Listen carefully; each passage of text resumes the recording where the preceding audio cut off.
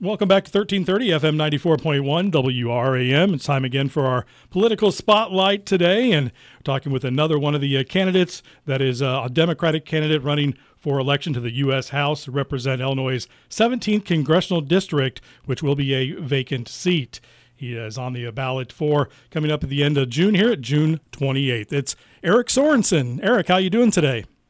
I am doing well, Mike. Thanks for the invitation. Absolutely. Now people might remember the name and maybe remember the face because you were in TV there for quite a while, Rockford in the Quad Cities area, a meteorologist. And how was that experience? Oh, it was wonderful. I mean, it's when I look back to when I was a kid, being a meteorologist was really the only thing that I ever wanted to do. And I was really, honored to have been able to work in my hometown of Rockford for 11 years at the station that we watched when I was a kid, and then to move to WQAD in the Quad Cities and finish out a great career. I tracked a lot of the storms, whether they were ice storms or tornadoes, right through Warren County and Monmouth. So I feel like I've got the connection with the people, and I think that's because, I'm not saying that I got the weather right every day, but I told the truth, and I earned the trust of the people by telling them the truth, and I think that's essential when we're going to the ballot box and we're going to make a decision on who will represent us in Congress, that it should be someone that's already developed the trust of the people. Especially here, as we're still fighting through a pandemic, we need to make sure that we get more communication, especially with respect to science. Absolutely. And Eric, where are you calling home here in this new redrawn district? I live in Moline. I live about 8 blocks from the TV station that I worked for so many years. And let me tell you, moving to the Quad Cities was probably one of the best decisions that I've ever made in my life. There was never a thought in my head that there was going to be another TV station or another group of people or communities to forecast the weather for. But certainly I believe in making sure that I connect the people that live not only here in the Quad Cities, but down to Monmouth and Cameron and Galesburg as well, to connect people with the truth. And that's what I hope to do in Congress. Yeah, and with everything going on in the world these days, I mean, it seems like, something's changing every day and not always for the better. Some people might, call you crazy for wanting to do this. What inspired you to run for Congress? Yeah, I mean, I think that's a great question, Mike. For me, I came to a realization that it wasn't so much about the weather as it was to make sure that my audience could depend on me for accurate information. When to go in the basement for a tornado, but also to be the person that could communicate climate change across the partisan divide. We never fractured our audience when I talked about climate change. In fact, conservatives in our audience and many family farmers, they reached out to me and said, Eric, thank you for giving us the science, and we can trust you. And so running for Congress is just an extension of the role that I've already played here for the past 20 years in Rockford and the Quad Cities, to be dependable, to be someone that will be a straight shooter, and to be able to connect people with the solutions. And I hear that from people across the district, that there's just so much of a divide between our hometowns here and Washington, D.C., and I want to change that. We were talking with Eric Sorensen, Democratic candidate running for U.S. House of Representative for the 17th District. And Eric, you've already just kind of touched a little bit there on climate change. What are some of the other main components in your platform? Well, first things first, we've got to talk about inflation. Inflation is not something that is a political volleyball that we can just toss around and blame the other side. Inflation is something that is completely personal because it is something that is affecting us. In my household, it's affecting your household and everyone else's. And one thing that I think that I would like to focus on, and this came from talking with a voter. I'm a voter up in the Rockford area. I was talking with him, and he goes, Eric, what are we supposed to do when I now pay more for my prescription than I pay for my rent? Mm-hmm. I didn't have a good answer for him. But certainly, when we look at what we pay for in our prescription drugs, it is highly inflated. It is one of the most inflated costs, and it's not something that is an option for many of us. We've got to make sure that Medicare can negotiate with the pharmaceutical industry to bring these costs down, because when that happens, the cost for everyone will go down. And then also, I look at the innovations that have happened during this pandemic, and the fact that I had my first telehealth visit during the pandemic. Well, we need to make sure that we're connecting our hometowns with good broadband. And that's something that I hear more and more, especially in our smaller communities, where kids have got to go and find a Starbucks in a bigger city to go find a good Wi-Fi. We need to make sure that we've got the super highways connected to our rural families as well. And in addition to that, I would say healthcare. Too many of us are burdened by not only the cost of healthcare, but I don't believe that anyone should go bankrupt because someone in a family gets sick. We need to make sure that we connect more people to good quality healthcare.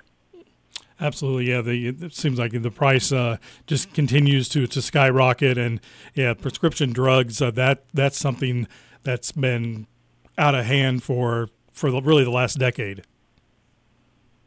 Absolutely, and I think when we look at what is inflated, I mean, energy obviously is incredibly inflated, and we can't. We've got to make sure that we're doing everything at the gas pump, but it's a lot of different things as well. And with respect to gas, we need to make sure that we pause the gas tax. I think that's first and foremost. And then we need to look at a windfall profits tax at the big oil companies that have record-breaking profits on the backs of hardworking people back here at home that are spending $70 and $80 just to fill up the tank to take the kids to and from school. We've got to fix that.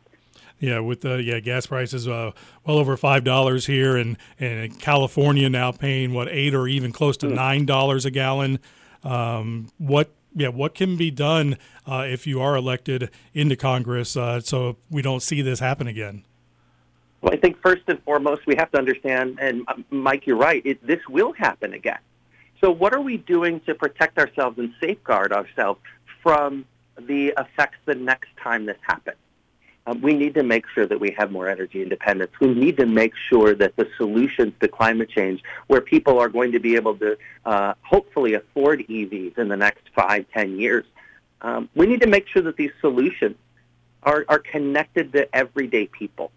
That's one thing that not only have I spent my career on television talking to people about climate change. We need to make sure that the solution to the problem are connected to everyone. It can't just be the people that can afford a fancy electric vehicle. Mm-hmm. We need to make sure that not only are people connected to the solution, but big businesses like Caterpillar and John Deere are incentivized to make the decisions that are going to turn us into a green economy. I look at the opportunity that we have, in the farm fields of Western Illinois, that the next generation of our farmers that were, just the kids of today.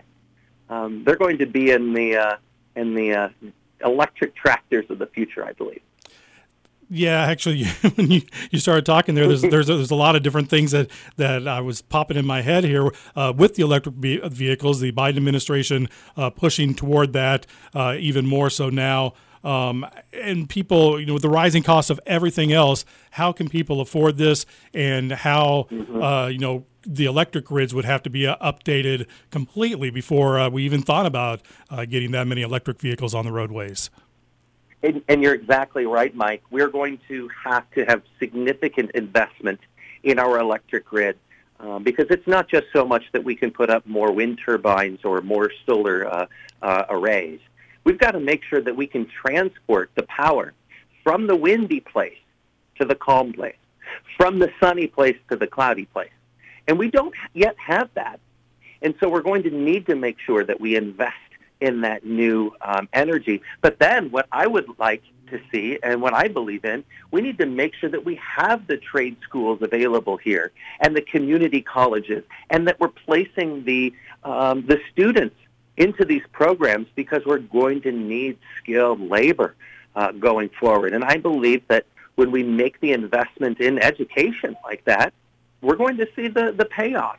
And we're going to see good paying jobs stay right here in Monmouth and Western Illinois.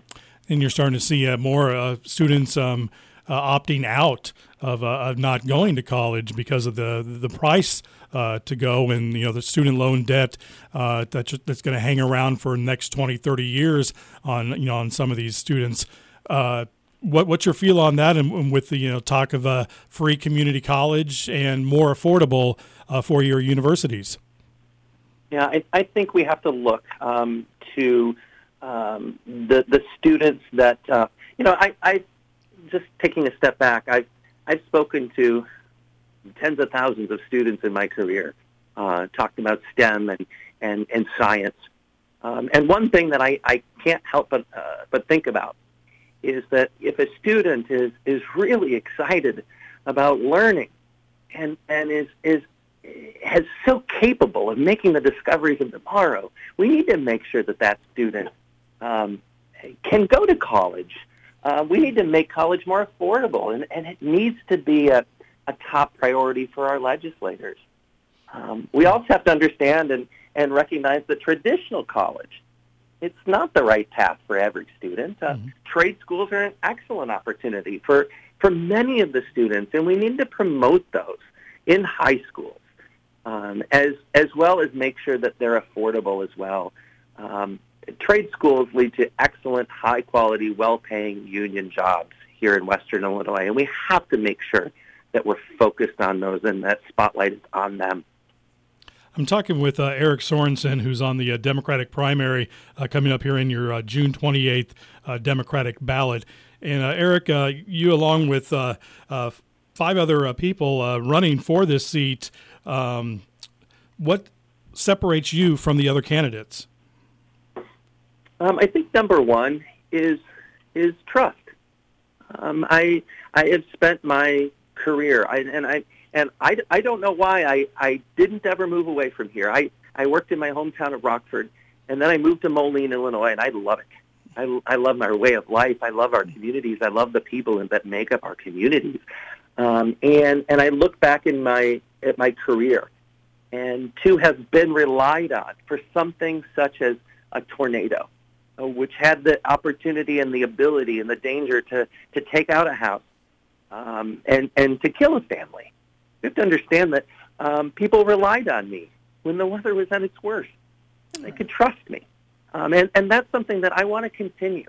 I believe that our next representative in Washington should be trusted for the information that they give, should be a listener, to listen to the problems and find the solutions and bring those back home.